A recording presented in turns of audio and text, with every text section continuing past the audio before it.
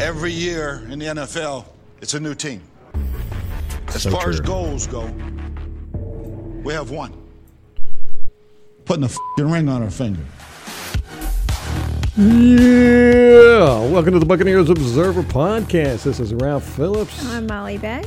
Today is February 20. I got an alarm going off. February 25th, 2020. Man, is that statement he just said so true, so true.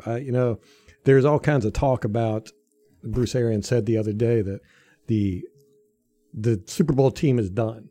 Next year is a new team. He said that the other day. And everybody's like, oh my gosh, what's that mean? And everything. I'm like, dude, it's in that opening to our podcast. Do people not listen to what he says? I mean, that's one of his things. Mm-hmm. Every year, it's a new team. Every year, you got a new team. I mean, in the NFL, across the NFL, 30% of the players churn, in every team. Sometimes it's more, sometimes it's less. On average, it's about 30%. Hopefully, we won't have that this year. But we're going to discuss a little bit of that today. Got a good podcast for you. Molly's carrying this one. We discussed this, so it's not going to look like we're having a divorce this time. Marriage issues. Marriage issues. We're going to discuss the year in review, basically. Molly's been working her butt off on this, so it better be good. I know nothing about what she's got. All I know, she's been on the computer every day for a week. How long did we take this break? I was just shopping. Well, I know this is true because your birthday's coming up. You've been sending me links. Mm-hmm. Women. It's true. You got to get on it. Yeah. The next thing. All right. So I thought that we would go through the 2020 roster and we'd talk about how each unit performed and how we thought they were going to perform and how they actually performed. And what we kind of hope to see or expect to see next year. All right. All right. You ready Sounds to like get a to plan. it? Yeah, we don't have any fact checks or follow-ups? Nope. And we are batting 1,000 again, man. I tell you, this is how I like it. Let's just not check ourselves, and then we can say every time that we don't. Well, I like the strategy. We're so smart. Okay, so I thought we would start with the men in the middle, in the trenches. Let's start with the offensive line. So for our roster, we had, of course, at left tackle Donovan Smith, backed up by Josh Wells. At left guard, we had Ali Marpet, backed up by John Mulkin, whatever his name is. Center, Ryan Jensen. You're going to get bad emails for that one. Oh, probably. Pronounce those names right. I know. Backed up by A.Q. Shipley. Now, of course, we'll talk about what happened to him. And then Donnell Stanley, who I'd never heard of, but he was on our depth chart.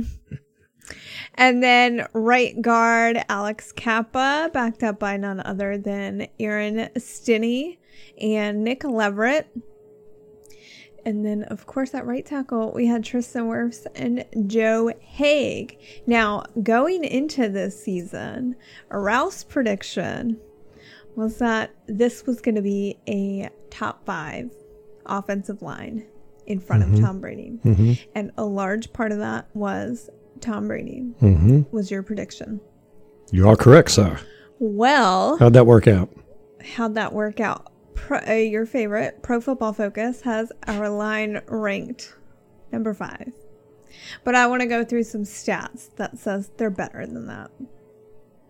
We were second in sacks allowed percentage with 3.4%. Pittsburgh was first at 2.1%, which is just outrageous, especially for Ben Roethlisberger, who is kind of a scrambler like Jameis. I think he's kind of calmed that down a little bit in his old age, but he's creaking around back there. He can't run a whole lot. I know he's broken although for him, broken bones never seemed to affect him. He was just taping it up and going back out there. You gotta respect him for that. Just rub some dirt on it. Yeah, exactly. In this statistic, we were 17th in 2019. We had the sack percentage was 6.9%. And this year we halved it with 3.4%. Just outrageous. Now, does this include the playoffs or just regular season? No, this is just regular season. Okay. The Rams last year were number one with 3.4%. So that's what we were this year. So, top 2 offensive line, guys, in that regard. We were 4th in the number of sacks allowed. So we allowed 22 total, behind Pittsburgh, Green Bay, and Indianapolis. In 2019, we were 22nd. Do you want to guess how many we had? Do you remember? 35?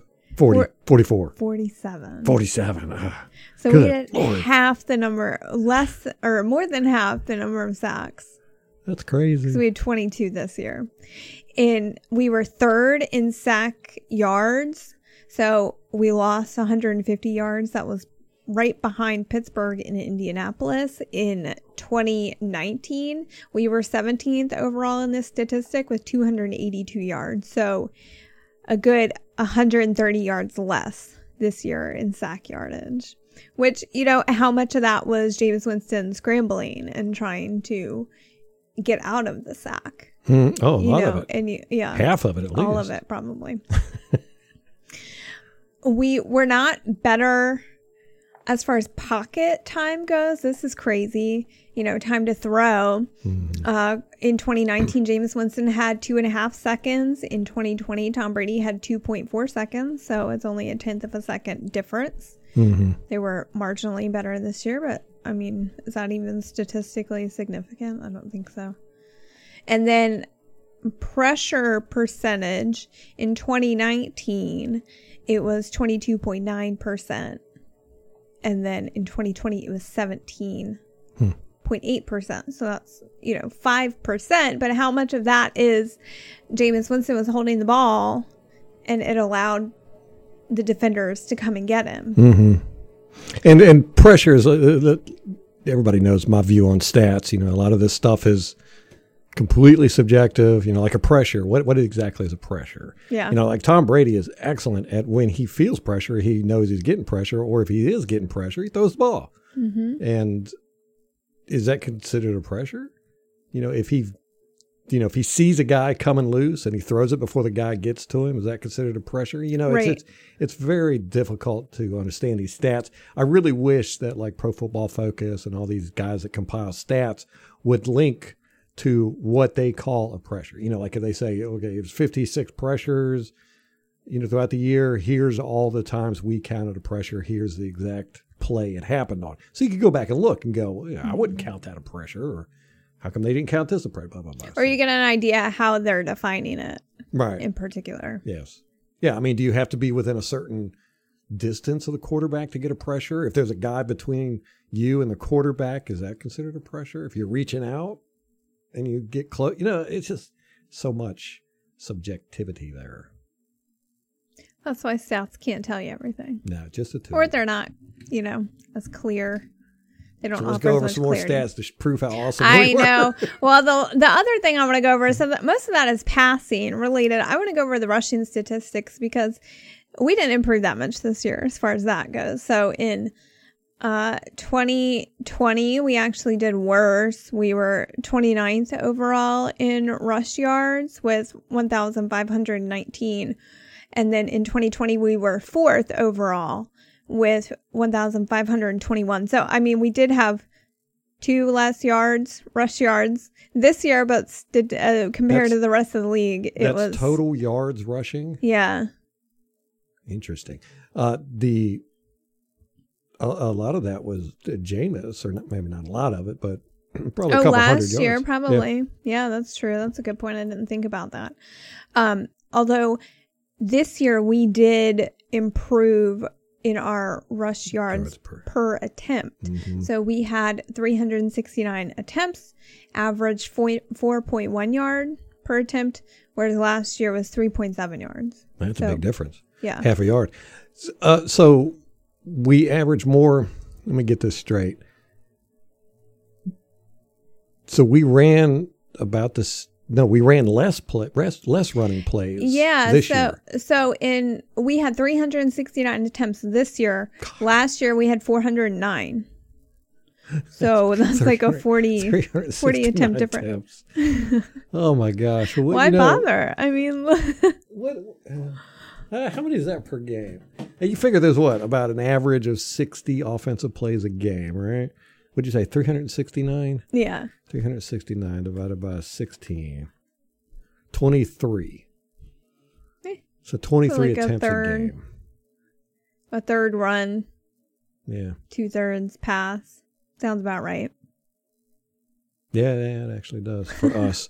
I tell you, man, Aaron's just is not a big fan of running the ball. In theory, he likes it. Yeah. But, it worked. I know, whatever. I'm not... if it didn't work, everyone would be complaining. But we won the Super Bowl, so nobody gives a shit. Right, exactly. That, this is a quarterback's league. Passing is dominant. The run game. You look across the league. Tennessee is about the only team I look at and I go, that's a running team. It's just not you don't anymore. You don't even have workhorse running backs. You got all these rotations and by committees and just, running is just an afterthought anymore. Well, and, I don't know if these power backs are just so few and far between at this point. Like, they come from the colleges, so what are the colleges doing as far as the run game goes? Yeah. But I don't know. Offense seems to be. Yeah. I don't know. We don't watch college football. So I know. I'm just speculating there. Anybody that watches college football out there, let us know. What are they running in college now? Yeah. What is it we're going to see in the NFL in a couple of years? Yeah, no kidding. And I want to talk about the penalties that the offensive linemen got this year because, it's one measure of them. And to me, I don't care. I don't really care about penalties. This year it wasn't really an issue. I think the first Saints game, it was kind of an issue, or it felt like it was a storyline earlier in the season. I can't remember. Yeah, it was like week 5 or something. We had 15 penalties and everybody. Yeah, everyone was losing their dang mind. But there's a stark difference between our offensive linemen. So Donovan had the most. He had 10 penalties this season. 5 holdings and 3 false starts. That's a lot of penalties. Yeah, that's what I thought too. It didn't seem that much though. I know, but he had 10 total, so I don't know what the other 2 were. And he had 1 that was declined or offset. So, and the next closest was Jensen with 4. He only had 1 holding. The rest were personal fouls. I love it. I don't care at all. I never get upset about personal fouls. I don't either. I don't know what it is. It's even like the Mike Evans when he got ejected and then suspended for the hit on Marshawn Lattimore. Did he get ejected that game? I think so, yeah. If he didn't, he should have. I know, when he went and hit. I was rude. I was cheering. I didn't care. Everyone was like, oh, it's a stupid penalty by Mike. No, no, I don't care. I don't care. Mm-mm. You can't let people do that to your quarterback. Yeah. The only time I got upset about Jensen's personal foul penalties this year was when he got called for it against, I can't remember who it was, but they said he headbutted the guy. And then on film, you can see he didn't really, he did, but he just kind of walked up to him and bumped helmets. It wasn't like he, That's so stupid. I thought that was kind of weak, I thought. Yeah, I agree. Tristan Wirfs also had 4 penalties, but his was divided between holding and false start. So no personal fouls for him, which sounds about right. Allie had 3 total. He had 2 holdings and a false start. Kappa had 1. It was a holding all year. That is incredible to me. That is incredible. Yeah. You go through a whole season with 1 penalty. Yeah. I think it just goes to show how disciplined some of the guys are. He did have 1 that was declined or offset. And then Joe Haig, he had a holding, and Aaron Stinney had a false start. So those guys didn't play much, and they had as many as Kappa, who played a whole season. Which was just crazy. I can say that about our offensive line. When I watch the game film, it's almost every time, I would say 90% of the time, if not more, the other team holds more than our team does. Our offensive line is very disciplined. That we don't use a lot of holding techniques like some teams do. We don't have to because we're just so badass. We don't have to cheat. I know, right? New Orleans. Mm-hmm. We have 3 offensive linemen that are free agents this year, and thank God they're just the backups, which, frankly, I think we could use some upgrades there. Joe Haig is an unrestricted free agent. Josh Wells is as well. And Aaron Stinney is an exclusive rights free agent. So I would like to see Stinney back. I was really impressed with how he did behind Kappa. I thought he did pretty well considering. But Josh Wells, I don't know about all that. And then Joe Haig, I'm still bitter. He dropped that touchdown in the end zone. So it wasn't his fault. He didn't drop it. It got knocked out of his hand. Come on, it hit him in the face. Yeah, and he had it, and he was bringing it down. And when 53 popped it out, AQ Shipley's also free agent. I know, but his career's over. He's on our coaching staff. Oh, that's right. Remember? That was one of I have some storylines. So the injuries, I think, were some of the bigger storylines of the offensive linemen. AQ Shipley being the number 1 had a career-ending neck injury against the Rams. But it didn't occur during the Rams. It was just kind of a lingering issue that reared back up during that game. And this was when he was playing at center. Ryan Jensen had moved to right guard to fill in for Allie because Allie was out with a concussion. So Allie missed those 3 games. Week 9 through 11 because of the concussion suffered during the Giants game. And then Donovan also missed week 15 against Atlanta. Yeah, 15. Because he was on the COVID list. So he missed 1 game. He didn't actually miss any remember we were like, he had the ankle injury, and when I saw that he had missed a game, I was like, oh, that's it. But it was way later in the season. I think the Kansas City game was the game where he had the ankle injury. Yeah, week 12. He got it week 11, but week 12 he was doubtful to play, and then was only going to play half a game, and then fought through it to the whole game. So he still played. He is an Iron Man. I know. And I have so much greater appreciation for him, I think, after this year, because you got a sense, Tom Brady made a lot of these guys look good, but then you kind of get an appreciation for how hard Jameis might have made it on them at times. Mm-hmm. Yeah. And some of the guys, especially Donovan, took the brunt of that, I think. Yeah. I do want to say, we got to talk about Tristan Wirfs. At the beginning of the season, I was not that I wasn't thrilled with him. I didn't know anything about him. And so it was hard, and especially with an offensive lineman coming from college where they don't necessarily do a lot of complex blocking scheme. It's basically a body in the way. I wasn't certain how well Tristan was going to do coming in. And, week 1, we were like, we don't even know if he's going to start. Like, is Joe Haig going to go? And then, kind of let Tristan get his footing. But, oh my gosh, he has been a complete stud. Mm-hmm. Jason Light just knocked it out of the park with this draft. And, there's that lineman in Tennessee that they drafted in the first round last year. And he's quitting. I mean, he's not going to play, he's had, I forget his name, Jonah Williams, I want to say. I can't remember for sure. Y'all fact check me. But they drafted him in the first round, and he, I guess, showed up for camp out of shape, and he had some off the field issues. And I think the GM was like, he's going to decide if he wants to play for us. And he went on Instagram and made a post and said, I'm not a Titan anymore. So I'm just thankful that we don't have, they really sussed out the character issues, and Tristan has just been such a blessing, I think, for the offensive line. Like, he's just stepped in, and, I hate to say it, we didn't even miss DeMar Dotson. No, yeah. At all. Yeah, I was sad to see him leave. It was kind of about time for him, I guess, but, Wirfs stepped in and did a great job. the only knock I would have on Wirfs is I'd like to see him be more aggressive. He's too nice out there. Oh my gosh, stop. But it's not like he's it's a bad quality for him. It's just, I like the tough guys. So. I know, but he's not giving up huge plays because he's too nice. Right. Like between the whistle, he's playing. Yeah. And but, he could really manhandle some guys and knock them on the ground and stuff, but he doesn't.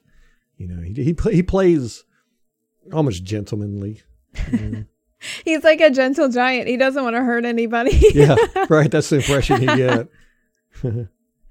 He knows his own strength. Marshall Newhouse, was that who? I gotta look it up. I should have looked it up before I started running my mouth. Yeah. Honestly, we'll fact check that one. And I might even be conflating two different stories. I don't know. Good possibility. I know. I will say this about the offensive line. So everybody's coming back.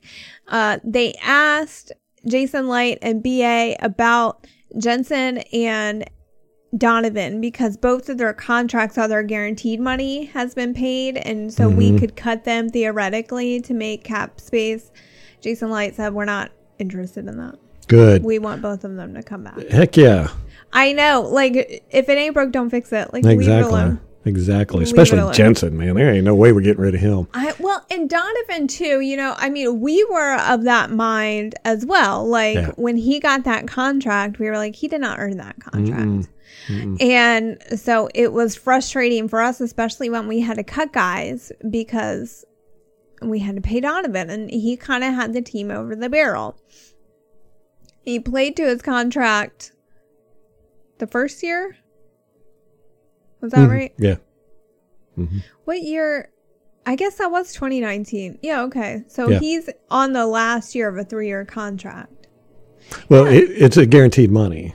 Right. But that's what I mean. Like, it was a 3-year contract. This is going to be the 3rd year, 2021. So he'll be a free agent. That's all he got was a 3-year contract? Yeah. It was like $27 million.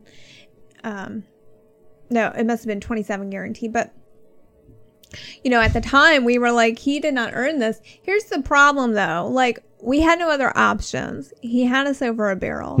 And it really made you appreciate how hard it is to find good offensive linemen, especially in free agency, reliable guys who are going to show up. And, I'd say he earned his contract at this point. Yeah, sure. Yeah.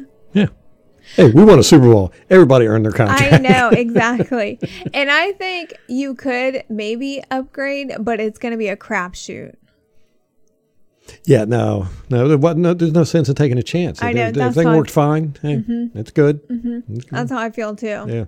It's just not worth the risk to. Like you said, if it ain't broke, don't fix it. Yep. All right, let's move on to our running backs. This one's going to be a fun conversation. So let me go over the roster real quick. We had, of course, Ronald Jones. Behind him was Keyshawn Vaughn, Kenyon Barner, and CJ Procease. I know I'm saying that wrong. And then on the other side, we got Leonard Fournette, LaShawn McCoy, and TJ Logan. I had no idea we had 7 running backs on our roster. Good I Lord. think CJ is practice squad. Or was practice squad.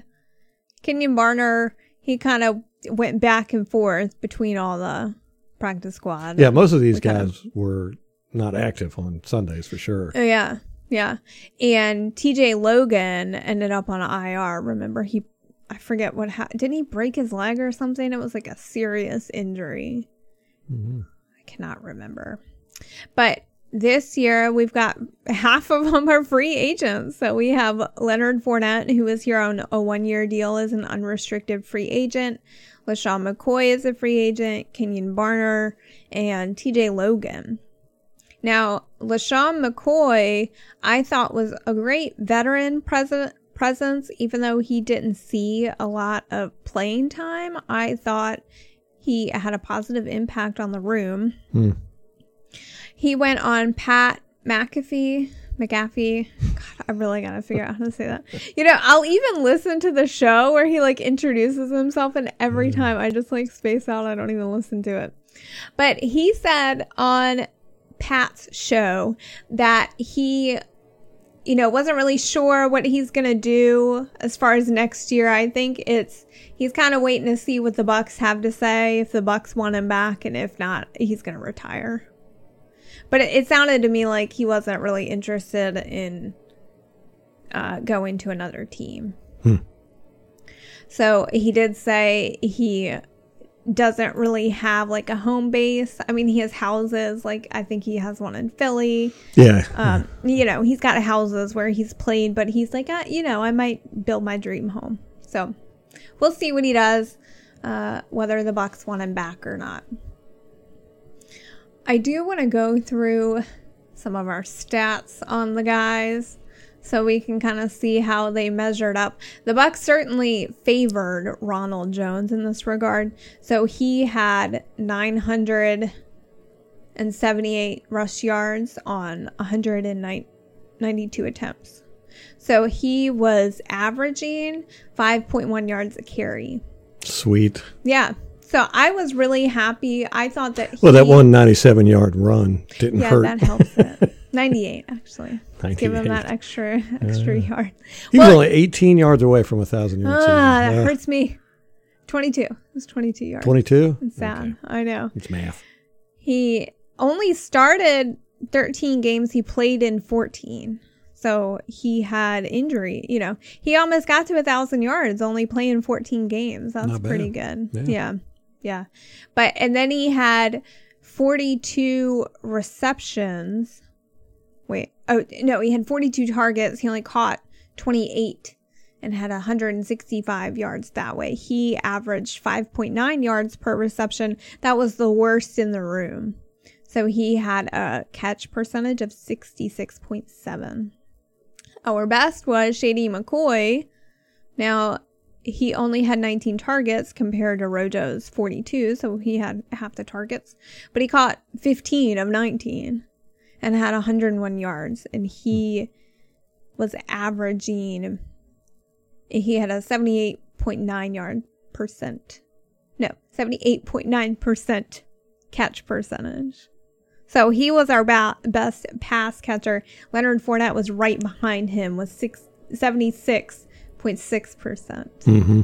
So, but Leonard only had rush yards. He only had 3.8 yards per attempt. So it was a good 1-2 punch, I thought, where, Leonard Fournette had most of the receptions and the targets. He had 36 receptions and 47 targets. So he was catching 76.6% of them, but he was only averaging 3.8 yards per attempt rushing. And then Rojo had 5.1 yards per attempt and and he was averaging the least yards per reception.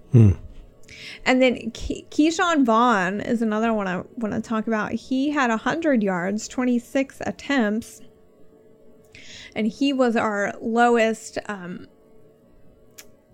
receiving catch percentage at 50%. He only caught half of them. Yeah. He dropped quite a few. I know, and they were kind of infuriating when he didn't do. So, but I do. But if you remember, Ronald Jones was the same way in his first year. So. Yeah.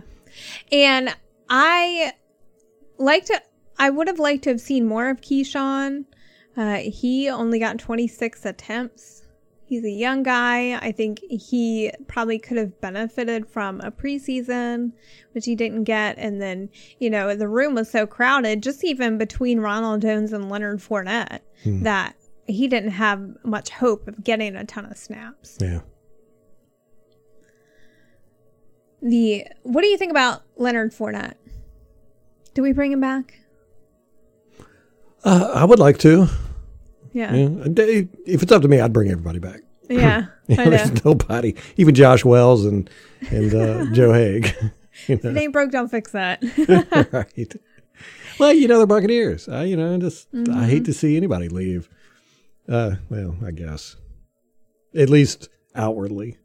Yeah. But on this team, I could definitely say there's nobody I really want to see gone.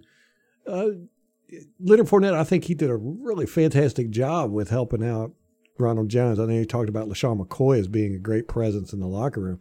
I think Leonard Fournette was an outstanding presence as well. He changed Ronald Jones' style of running. Ronald Jones really mimicked Fournette more than he did anybody else, I thought. And it helped him. Just being able to run where you're supposed to run, being able to pick up on the cues and seeing. Fournette was just fantastic at that. He was just so good at going where he was supposed to go and following his blockers and all that good stuff. And, we've had a problem with that in our running back room forever. These guys wanting to bounce out and find their own holes. Now, there is a time to do that, but, generally these plays are designed to go a certain way, and a lot of the running backs get impatient, and Ronald Jones was one of those. And they had a habit, him and Peyton Barber had a habit of running right into people. It was so annoying. And Leonard Fournette, a lot of people thought, and I thought this too, before I watched him on film, was that, he was a bruising back, that he was a power back. But he's far from it. Very light on his feet, great at picking his lanes and his holes, and just elite status as far as doing what he was supposed to do. And he had quite a few runs where he was like bouncing off guys too. Where he'd kind of maneuver around, and I thought Ronald Jones did a lot more of that this year also. Yeah, they did a great job of that in the playoffs. Super Bowl, there was a couple where everything was clogged up and they just bounce and spin, and next thing you know, they're on the outside edge running down the field. So, I think Leonard Fournette did a great job. And he did a really good job with his attitude. He had a bad attitude in Jacksonville. And then he comes here and, we deactivated him for some games. So he wasn't the star. And, I was worried he was going to snap and be like, send me somewhere else. Well, he apparently had a shitty attitude and was upset about his role with the team, and BA told him, you either got to change your attitude and accept your place on the team, or you need to ask to be released. And it was at that point, I think, that he kind of got a wake-up call, adjusted his attitude, and really he and Ronald Jones turned into a great 1-2 punch. So, oh man, I had a question there. Why do they call him Playoff Lenny? I don't know. He was going off in the playoffs. But they were calling him that before we went to the playoffs. I don't when know. we were going to the playoffs. It's like he performed well with Jacksonville in the playoffs, I guess. I don't know. Did I they never make it looked to the into that. playoffs when he was there? Yeah. His first year. Okay. I don't know. He does seem to have a really great rapport with everyone on the team. Like, if you watch the videos from right after the Super Bowl and the boat parade, he's in all of them, and, they're all yucking it up, and I don't know. He just seemed to be a good locker room guy. I love seeing stuff like that. I did too. It's a lot of times it means nothing and you can't really tell a lot. It's kind of like watching the guys on the sideline. I love getting shots of guys on the sideline, see who's hanging out with who, and, what kind of body language they got and all that good stuff. And it's like Eau Claire and those guys, the tight end room, they're real tight. Cameron Brate and Eau Claire and Adam Humphries used to hang out a lot. Oh. Yeah, I remember them at the, oh my gosh, I'm going to butcher this too. So the Tampa people, please don't hate me. The Gasparilla, the big parade that they have where everyone dresses up like pirates. Yes. There's and they were pictures all out from there that. drunk. Hanging all over each other with Yeah. the whole, I love you, man. You're my best friend. Yeah, let's go ahead and talk about the tight ends too. That Do it. segues great into that. Mm-hmm. We got Cam Brate, behind him Anthony Claire, and then Cody McElroy. And then on the other side, we've got Rob Gronkowski. What? What are you laughing at? Just the other side. The other tight side. ends. I don't know. We had like 2 tight ends listed on the depth chart. Rob Gronkowski, OJ Howard, Tanner Hudson. And our free agents are Gronk, Anthony Claire, and Tanner Hudson. But what I want to talk about most, this has pissed me off. I know what you're going to bring up. Okay. This has pissed me off like For the past few years, it's upset me. The trade Cam Brate crowd infuriate me. Just infuriate And rightfully so. because it is the stupidest. They're, you know, and the logic is that we have OJ Howard and he's better, which I'm not really sure that you can make that argument. I don't No. see how you can say that when OJ Howard's been in the league since 2017 and has never played a full season. He's I been know. in it 4 years? Yes. Holy crap. And we already exercised his 5th-year option. I don't understand. We Dang. must have done that. I don't know. Can you do that early? Can you do that in their 3rd year? Because we did. And I'm like, why? I don't get it. Now, I understand that the skill might be there or the potential might be there, but you're 4 years in and Yeah. show, like Rendax says on Pewtercast. Or no. It was not Ren. Sorry, Ren. It was Brent who said, show me. Like, you tell me that he's great. Show me. Because he's just not. Yeah, nobody's great on the bench. No. And he, you know, I just can't. He played 4 games in 2020 and started 1. Now, he had 2 touchdowns, so there's that. Cam Brate had 2 touchdowns all season, so you can make that argument. But his catch percentage was 57.9% of his targets, whereas Cam Brate's was 82.4% of his targets. Wow. Yes, he was the best of the tight ends in that statistic. First of all. Yeah. Brate has been rock solid ever since he's been here. You know, and just quietly, you know, dominating the tight end room every year. Me and Molly talked about this the other night. If you ever watch that movie Moneyball, there's a scene where all the scouts and coaches and everybody are sitting around talking about players to draft and free agents and all this, and they're discussing the players, and what they end up all basically talking about is how these players fit their stereotype of how they think a baseball player should be. You know, they'd be like, oh, well, this guy, you know, he's got the right size and he's got the right height and he's, you know, the right build, that he looks like a baseball player. He's got the baseball player rugged good looks and he's got a good looking wife and all this stuff. Things that have nothing to do with playing baseball. And I think that's kind of what has happened with OJ Howard. I mean, he looks like a specimen. You know, I mean, he looks like he's going to go out there and just dominate. And, you know, he's got the speed, he's got the measurables and all that good stuff. So everybody is just like, this guy, you know, is an awesome tight end. But we just don't have any evidence of it. And, well, I can't say any evidence. I mean, when he plays and he plays well, he does play very well. I don't see it. I think Cutter he's used him average. great. I thought Cutter used him great. I know, but how many passes did he get intercepted? You know, how many of Jameis's 30 interceptions were because of him? Like 3 that I can think of, 2 or 3 maybe. Yeah. Like, I don't know. Yeah, and then I you don't got get Cameron Brate on the other hand, he's from Harvard, right? And, you know, he's not... Played basketball. Yeah, he's not your prototypical football player, the looks or anything. And, you know, he's slow and kind of, you know, not big and strong. So, you know, people could just discount him because of that stuff. When you put it all together and we've got the evidence of it, Cameron Brate is the best tight end in the room. Just, you know, I hate to say it. I mean, even Gronkowski is great. He really is. He helped our blocking so much this year. He's just by far the best blocking tight end in the room. But you know, I think when it comes down to, even if it's you know, Cameron Brate and Rob Gronkowski, as far as catching goes, I think Cameron Brate would probably win that one too. Don't know. And please talk about the blocking, because I've seen on Twitter people say that OJ is our best blocking tight end. No. This was pre-Gronk. And it triggered me. I'm going to be honest with you. No, I think Brate would have been the number one. I'm not really sure. I can't remember, but I know it wasn't OJ. No. And it wasn't Auclair. Yeah, our tight ends have not been good blockers. Especially not in BA's system. Mm-mm. And in Cutters, they were used more in the passing game than they were blocking. Right.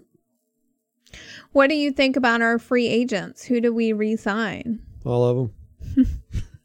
Definitely Gronkowski if he'll come back. Yeah, Spot Rack has his market value at $8.5 million. So I'm like, ugh.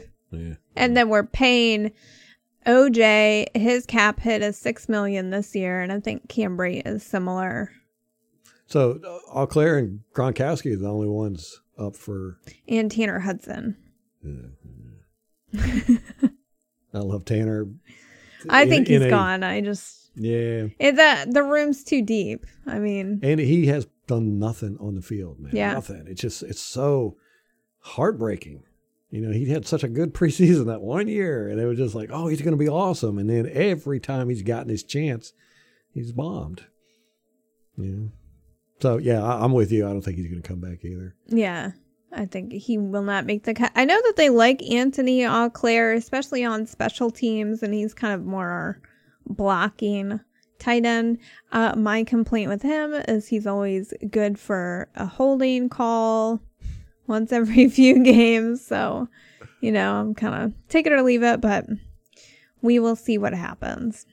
Yeah, I haven't been impressed by his blocking on special teams, that's for sure. Yeah. Well, he was out all this year. Maybe that's been the issue with special teams. Yeah, maybe.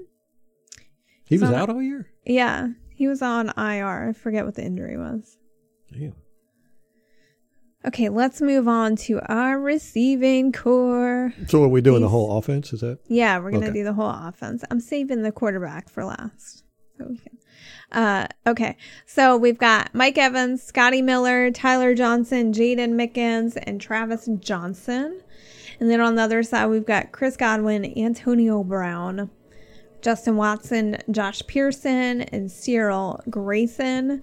Our free agents, of course, are Chris Godwin, Antonio Brown, and Jaden Mickens, which that's kind of a good sign that we've got, you know, this whole room and only 3 free agents, although 2 of them are big ones. But I think that they're going to do their best to kind of figure it out. And, you know, from that press conference with BA and Jason Light yesterday, they sounded very confident that we were going to bring everybody back. Mm-hmm. So, of course, during the parade, BA was snatching the microphone from everybody. Your ass is coming back. You're coming back, yeah. Mike Greenberg was like, oh, God, stop, please. BA was so wasted, man. Everybody was. It was great. I loved that. I loved it. Chris Godwin, if it came down to Chris Godwin or Shaquille Barrett, I got to go with Shaquille Barrett. If it comes down to Ndamukong Suh or Chris Godwin, I got to go with Sue. I'd put Chris Godwin about 3rd or 4th on the list of who we need to make sure we re-sign. I mean, I like Chris Godwin. I thought he had a horrible playoff run. You know, he dropped so many passes in the playoffs. It was so funny. It was the curse of the announcers. You know, was it Joe Buck, I think it was, that said that Tom Brady told him that Chris Godwin's had the best hands that he's ever of any receiver he's played with, and it was like immediately Chris Godwin started dropping the ball, and he put us into some bad situations. Well, you know, I would say this whole season is characterized by drops by the wide receiving core, and of course, this stat includes tight ends and running backs, but we had 31 drops per Pro Football Reference. So that was 5.2%. And last year, we only had 23. It was 3.8%. So that's a lot. Yeah. So 1.5% difference. How many did you say? 30? 31. 31. That's 2 a game. Yeah. It feels like more than that. See, but still, I'm sure what they count are guys that the ball went right in their hands and they dropped it. Yeah. You know, I count balls that, you know, if you can reach it and you don't catch it, that's a drop in my book. So I counted about 4 a game. Yeah, I agree. Still, I mean, 2 a game. That's what these guys get paid millions of dollars. That's what they got to do. But Chris Godwin, I love him to death. And, you know, he's a great blocker. We use him a lot in the running game. And, you know, he made some great plays for us and everything. But, you know, if there's a position that we can afford to lose people, it's wide receiver. Because you look at, I mean, even Antonio Brown, I'm like, we could afford to lose him. We could afford to lose Chris Godwin and Antonio Brown. I mean, we got Mike Evans, Scotty Miller, Tyler Johnson. I really like him. Justin Watson, I like him. Jaden Mickens, I really like him. Travis Johnson. Cyril Grayson, Doink. Cyril. So we've got, enough to make it, when you got Mike Evans, most teams would be happy to have one superstar on their wide receiver core. And we can definitely get by with just one. It's nice to have all these weapons, but like you saw in the playoffs or in the Super Bowl, Antonio Brown was the only one that got a touchdown. Well, I think that we could probably even get Antonio back on a discounted contract. Like, I don't know how many teams are going to take on that risk, even though this year, I mean, he was only with us for half a season and had absolutely no hiccups behavior-wise. But I'm not convinced that, if I'm a GM, I'm not completely convinced that he's straightened up and changed his ways. So I feel like the Buccaneers, especially with the lure of Tom Brady specifically in Antonio Brown's case, I think that you could get him to take less money and come back. And if that's the case, and you got to let Chris Godwin walk, I think that's what you do. Yeah. I think we're going to put the tag on Chris Godwin. Yeah, probably. I think so too. And, if Antonio Brown, I think a lot of these players, this is just speculation, I think a lot of these players are going to take less money than they could get in the open market or the free market because they want to stay here. It's a great team, great guys, great coaching staff. They know beyond a shadow of a doubt that they're going to go back to the Super Bowl next year probably and win it. So, I mean, that's, it's not like Antonio Brown hasn't made enough money in his career. Oh, absolutely. It's not like Gronkowski hasn't made enough money in his career. It's not like Sue hasn't made, these guys are like, I could take $1 million or $2 million less a year to stick with this team. Yeah. And other guys are already talking about restructuring contracts. Tom Brady.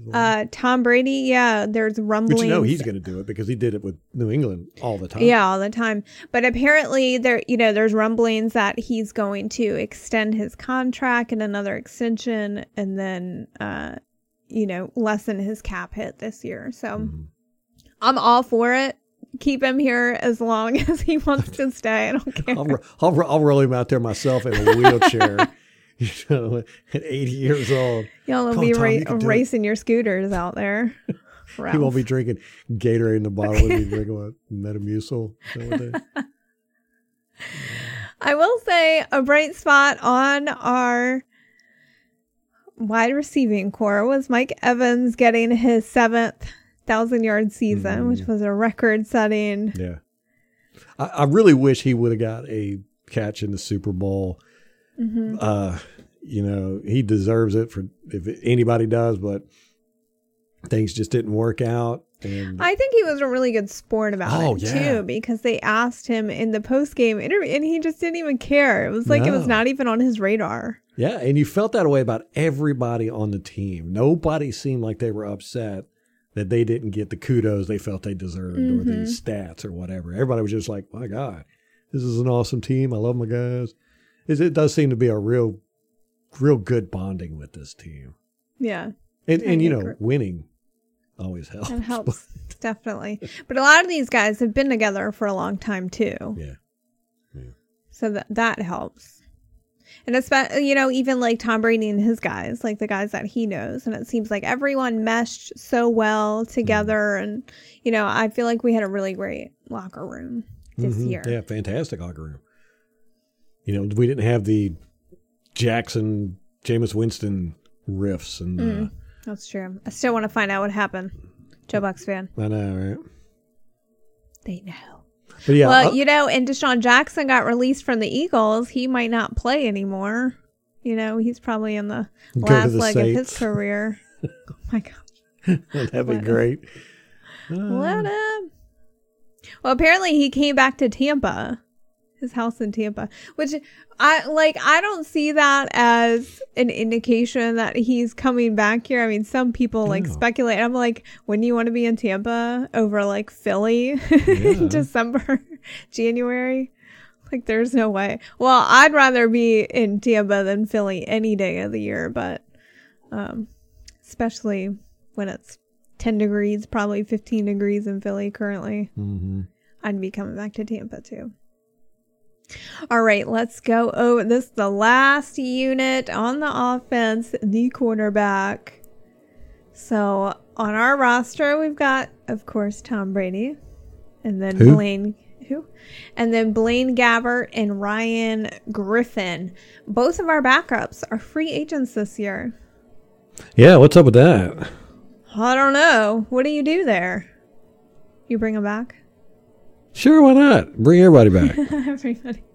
Okay, I feel so bad because, you know, in the video of Tom Brady being all drunk, there's that big tall guy helping him. I totally thought that was one of his handlers, but that's Ryan Griffin. It was Ryan Griffin. And I was like... He's been on the team for like 50 years. We don't even know what he looks like. How awful is that? Yeah. But good on him for helping Tom. That was nice. Shielding them from the media and stuff. He didn't shield him well enough. That picture is There's only everywhere. so much that you could do. Yeah. Who was it that was wearing the shirts of that? Was it the Lightning? Oh, I don't know. Yeah, I thought it was some baseball people. It might have been the Rays. They got it printed on a shirt. They were all wearing... Or no, it was the Boston. It was Boston. Oh. I think. Yeah, they were wearing orange shirts. Yeah. Gosh, with that picture of Tom Brady all being carried out, basically. Okay, drunk Tom Brady was like such a nice Tom Brady. Oh, He was a happy, nice drunk. Like all the teammates, he was like, "Hey, you." Like, My favorite though is him throwing that trophy. I'm Yeah. not gonna lie, I love it. I thought it was awesome. I mean, you guys got 7. Well, he doesn't have 7. yeah, Yeah. he's won 7. He's had 7 in his hand, so it's like, what's another one? I'll just throw this one across the river. Exactly. Okay, so... And I watched the video from the guys that caught it. They weren't ready for it when he threw it. They were saying, hold on a second, and he just chunked it. And they were like, "Ah!" It was Cam Brate that caught it. That was Kip. There you go. See? I thought it was Gronk. No, it was Cam Brate. I know. It was Gronk's boat, right? Yeah, I think so. So, see, this goes to show, if that would have been O.J. Howard, it probably wouldn't have written a river. It would have been fumbled. intercepted, probably, by a gator. Oh, my God. All right, so there's some Jameis stands on Twitter who were saying that we downgraded at quarterback, which I'm absolutely certain they are in the minority as far as Bucs fans go. Are they saying that now? Yes. Yeah. After post Super Bowl. I know. Yeah. There's always some idiot, you know? Always. There's always somebody that's going to take the opposite stand of everything. Always. So Logic be damned. I want to talk about how Tom Brady in 2020 stacked up to Jameis Winston. Now, this is in no way to disparage Jameis, as many of you know who have been with us at least through the 2019 season. We constantly defended Jameis, and I even wanted to bring Jameis back in 2020. Yep, and I said the reason why we did go to the playoffs in 2019 was because of Jameis Winston. 2, I said, if we can get Tom Brady, I'm fine with getting rid of Jameis Winston. Yeah. And it worked out that way. That's what I happened. did not think it was going to happen, but yeah, me neither. But you know, the argument, I mean, Tom made it to Super Bowl with Jameis's team. Let's put that out there. I mean, all these guys, most of them, you know, the defense largely stayed intact. We upgraded marginally in the offseason in 2020. I mean, we brought in Leonard Fournette and Antonio Brown and Gronk. So those 3 pieces. And then, of course, upgraded at right tackle with Tristan Wirfs. But by and large, this was the same team that Jameis played on in 2019. Right. Same system, same everything. Jameis went 7-9. Tom Brady went 11-5 and won a Super Bowl. But I do want to look at the stats of the 2 quarterbacks to kind of see how Tom stacked up with Jameis. So, I know. do we really? Does this matter? I know. Well, I think it's a good indication of where Tom is. I don't know. Jameis, of course, threw for 5,109 yards. Tom Brady was about 500 yards short of that with 4,633. Really? Yes. So your prediction was what? That he was going to get above 4,000 yards? Yes. I said he was definitely going to throw for over 4,000 and Yeah. possibly break Jameis Winston's Yeah. record. He'll do that next year. You're right. Yeah, he will. Jameis had 380 completions of 626 attempts. So his completion percentage was like 60.7%. Tom's attempts or completions, he had 401 to 610 attempts. So Tom Brady did have as many passes just about as Jameis, about 16 short. But his completion percentage was 65.7%. So better. Jameis had 33 touchdowns. Tom Brady had 40. And you have to wonder, how did the 30 if Jameis hadn't thrown the 30 interceptions, how many of those would have been added to his tally? Yeah. You know, how many times did we get intercepted in the red zone? Mm-hmm.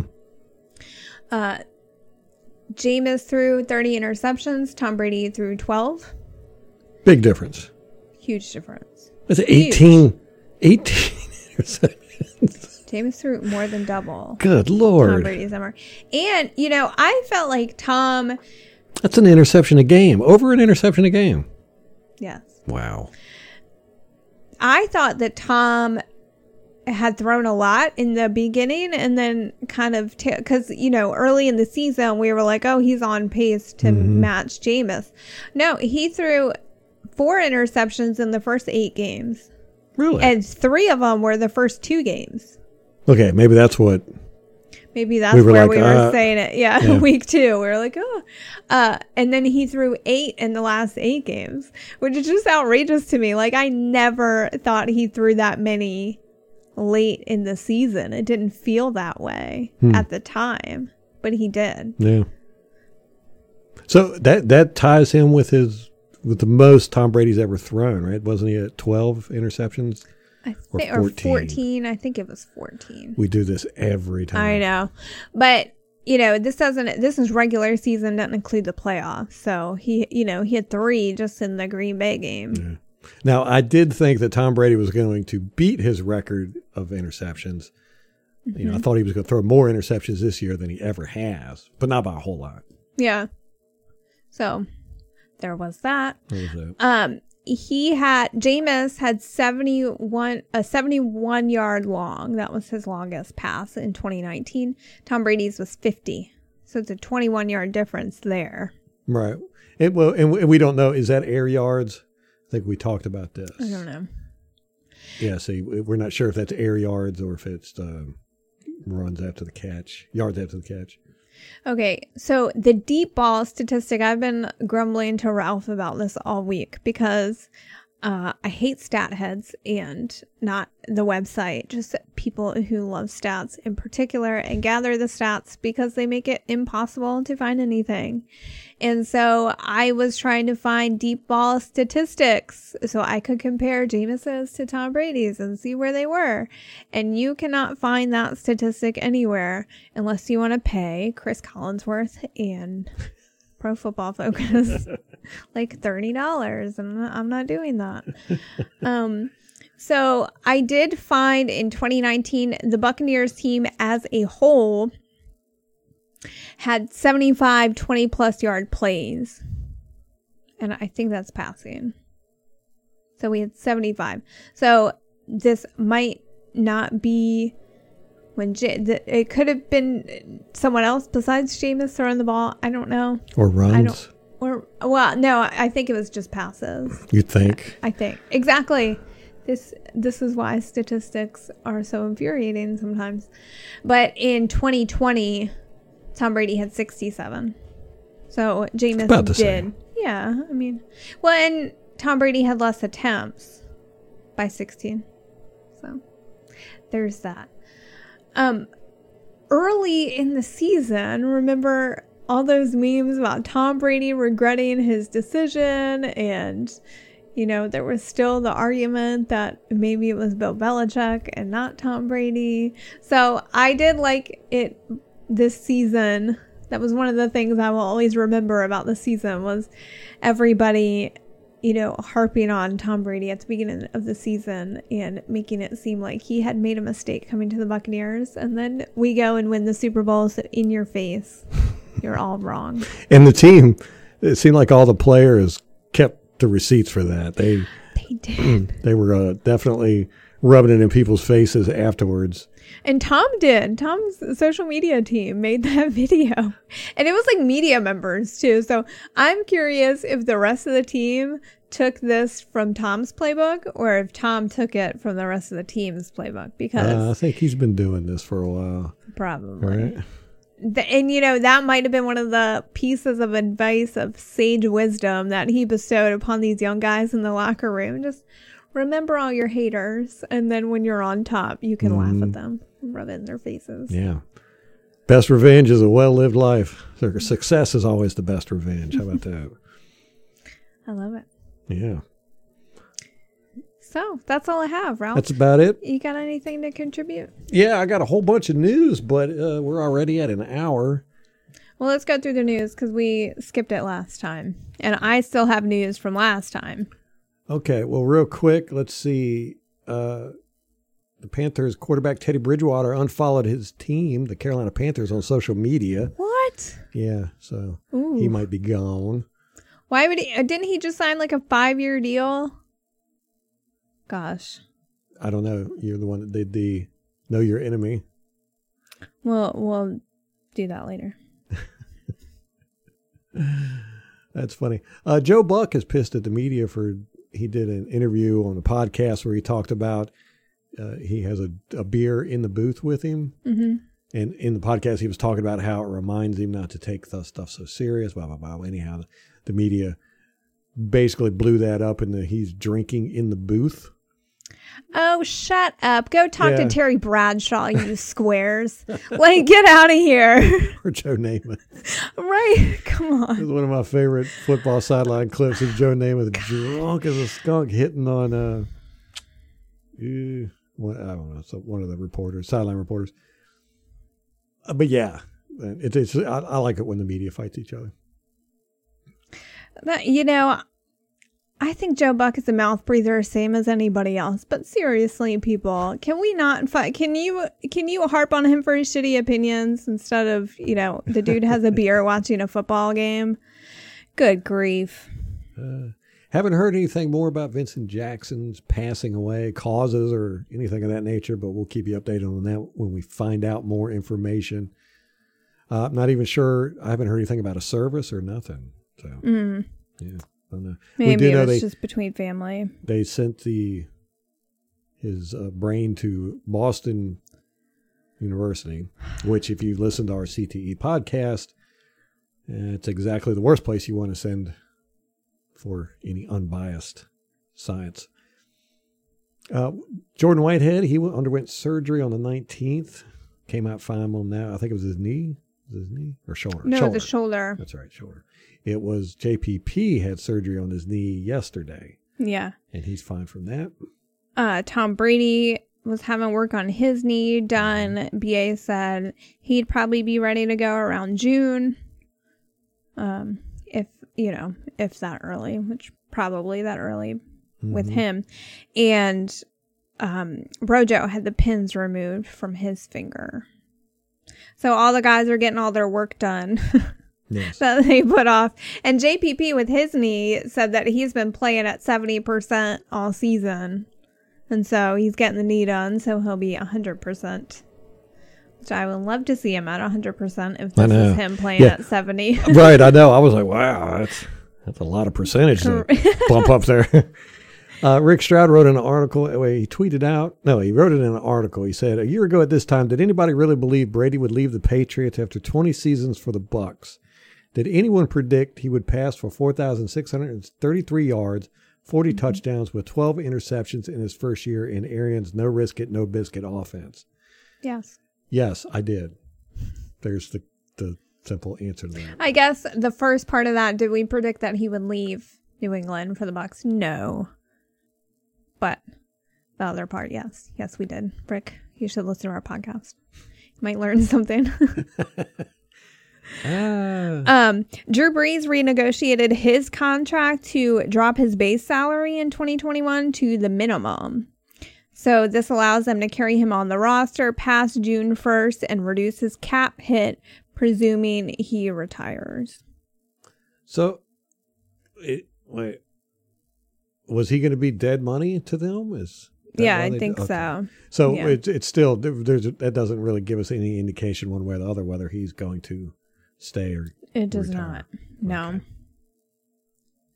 No. Okay. This one's a little bit old, but there wasn't an update last time I looked.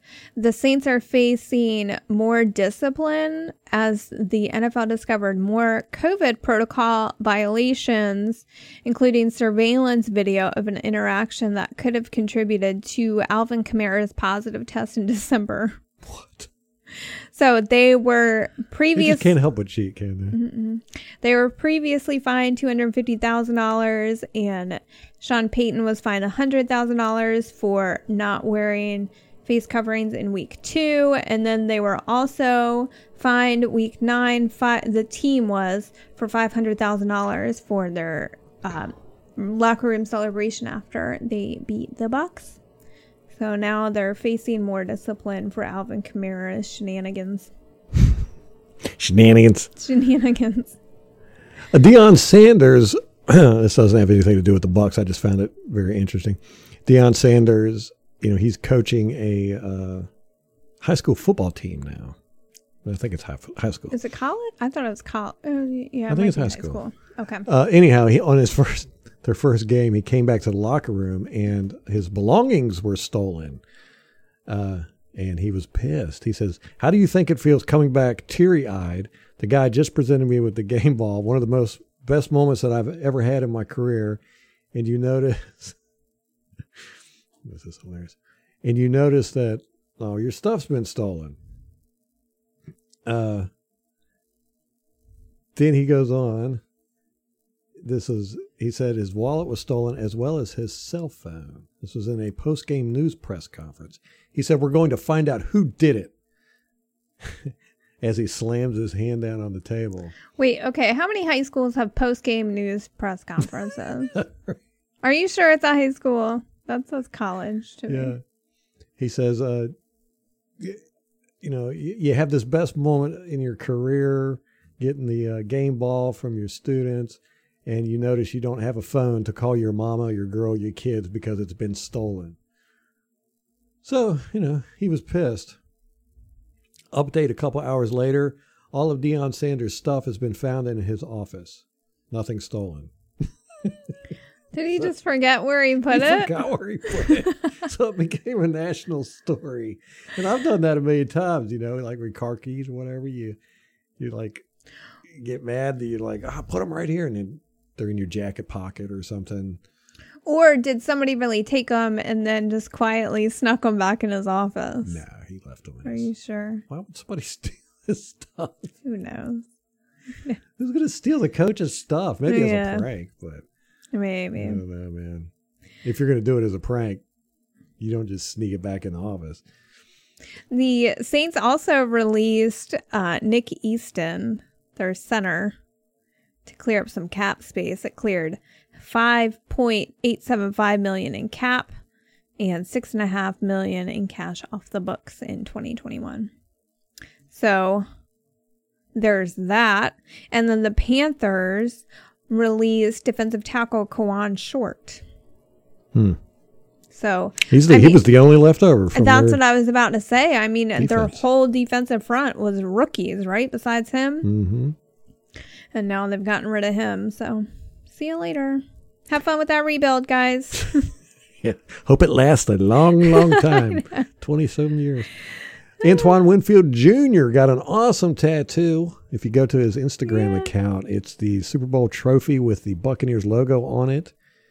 And it looks like some Jesus hands praying. And then it says LV at the bottom. It's really cool. Reminds me of when Quan Alexander got the huge Buccaneers logo on his back. But, this is a little bit different because, Yeah. It's the Super Bowl. So. Yeah. But it's cool. He's got the Buccaneers logo on the trophy itself. So that's pretty cool.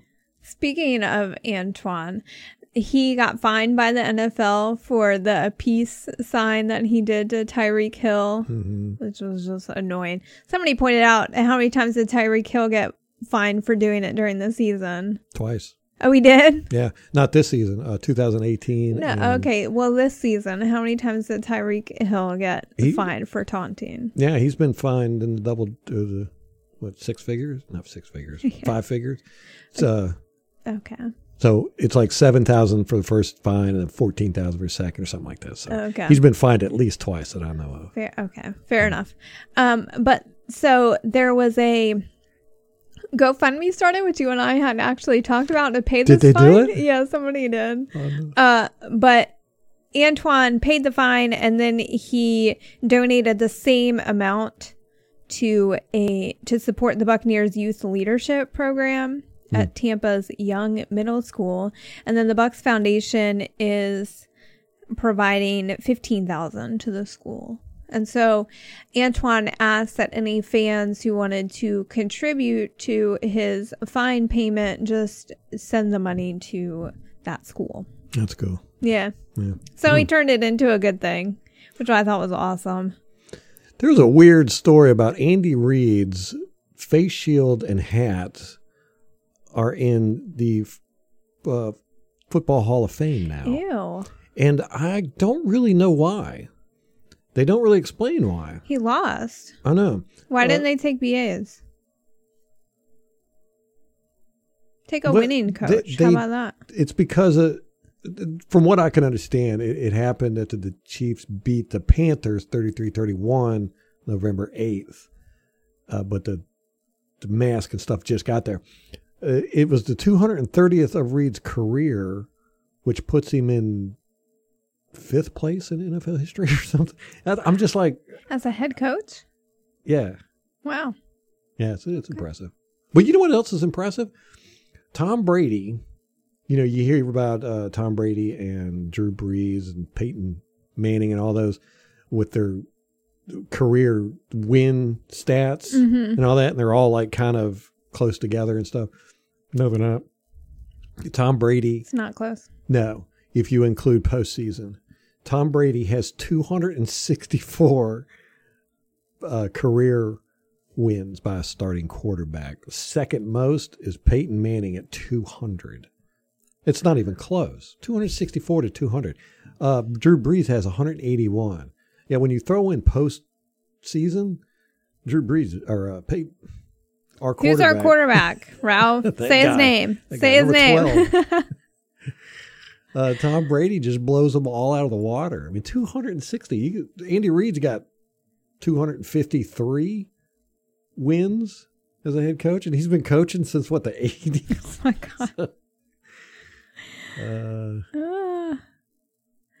God. This was big news a couple weeks ago, but I just want to say the Bucs are not getting, nor should they, get J.J. Watt after he was released from the Texans. Yeah, he's looking for like $15 million. Stop. Yeah, stop, no, everyone. Stop it. Uh-uh. We don't need... He's too injury prone. Yeah, exactly. He's great when he's in, but... We got guys that show up even through injury, so... Right. Well, Ndamukong Suh has never missed a game in his whole career due to injury. That's incredible. How is that even possible? I know. just don't... That's crazy. Yeah, it's not like he's out there playing on a pillow. He's out there taking on double teams and fighting with guys. Come on. Come on. The Super Bowl films, or a Super Bowl film is coming out March 23rd, depicting the Buccaneers as the winners. So it's going to be a DVD. I don't know if you can download it, but we'll find out on the 23rd. We should buy it, but we don't even have a DVD player. I know. My first thought was, where can I download this? Buy a DVD. I know, but it'd be nice for your box. My box. Your Buccaneers box. Actually, it's 3 boxes, guys.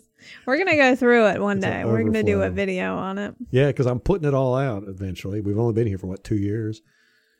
Mm-hmm. Yeah. Look at all the stuff we got out already is just stuff that we have out. Usually, not all my memorabilia. Yeah. Okay, that's about it. The Ndamukong Suh was told more. that he did an interview with and talked about Aaron Rodgers wanted to talk to him after the game against the Packers, and Ndamukong Suh said, "Look, it's my job to piss Aaron Rodgers off, physically and mentally. That's what I've done my whole career." And so apparently Aaron Rodgers wanted to talk to him after the game, and Ndamukong Suh was like, would he expect me to go to his locker room and talk to him? He was like, everybody knows what I do after the game. I immediately get on the bike and I do my bicycling for recovery. And then I go and I take a ice tub. If Aaron Rodgers wanted to come talk to me, he should have done it, basically. He was like, we'll talk one day, I'm sure. But it was funny. He was like, I don't know what he would expect me to do. Go to his locker room and talk to him? That's so weird. Yeah. That's funny, though, that he was like, yeah. I want to get in his head. Just saving it up for next year when we might see him again. Yeah. Get him all frazzled. Frazzle-dazzle. We promoted coaching intern Thaddeus Lewis to offensive assistant to replace Antoine Randall L. I have no idea. I mean, we have so many coaches. I know. No way Isn't to keep Thaddeus up with Lewis a former player? Sounds like it. Yeah. And apparently he's So close. was Randall L. Oh, yeah. Oh, but apparently he's close to Antonio Brown. So people saw that as a sign that Antonio Brown's coming back. Interesting. Let me see. Okay. And we lost Greg Joseph, our kicker on the practice squad. We lost him to the Vikings. Who? Greg Joseph, our kicker, our backup kicker, Oh, okay. practice squad kicker. Okay. We lost him. He's gone. Went to the Vikings. And then we signed 11 players to futures contracts. They were everybody on our practice squad through the Super Bowl, with the exception of Nick Leverett. We signed to a futures contract, but he was not on the Super Bowl roster because we had released him to when we signed Earl Watford. So the futures contracts are signed in January and February, but take effect once the new league year begins in March. So I just want to go over real quick the schedule that the schedule we've got coming up, the key dates, which are right around the corner. The franchise tag transition player designation period began on February 23rd, 2 days ago. And the deadline for that is February 17th, I think. Hold on. Yeah, I'm pretty sure. Yes. No, March 9th. I'm sorry, March 9th. So we will find out definitively in the next couple weeks who's getting tagged, if anybody is. March 1st is the deadline for college players to declare for the draft, so that one's coming up. March 15th to 17th is the illegal tampering period. And then March 17th begins the new league year, and at 4 o'clock, free agency begins. So in the next couple weeks, we are going to have one more of these year in reviews where we talk about the defense and special teams. That'll be up this weekend or early next week. And then we are going to start talking about free agency, who we sign, who we let go, and we'll do the Know Your Enemy for our division opponents. So we got some good content coming up for you in the next few weeks. All right, there you go. Getting you prepared.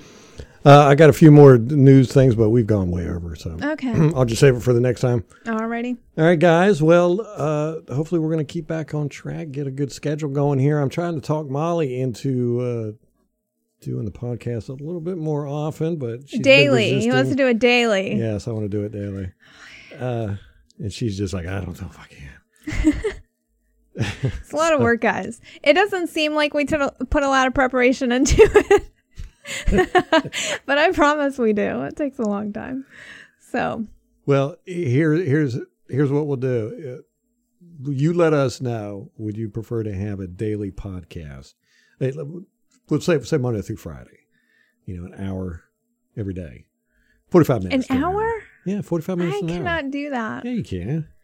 You run your mouth an hour a day about the Bucs. So let's just record it. That's what we started this podcast for anyhow, because we talk about the Bucs so much. Anyhow, if you would like that, let us know. If you think it's too much, if you're on Molly's side, let us know. So we know who to block. Just kidding. All right, guys. Let's keep up this good Buccaneers high. Man, we won the Super Bowl. We're going to win another one next year. Put your money on it. Until next time. Go Bucs.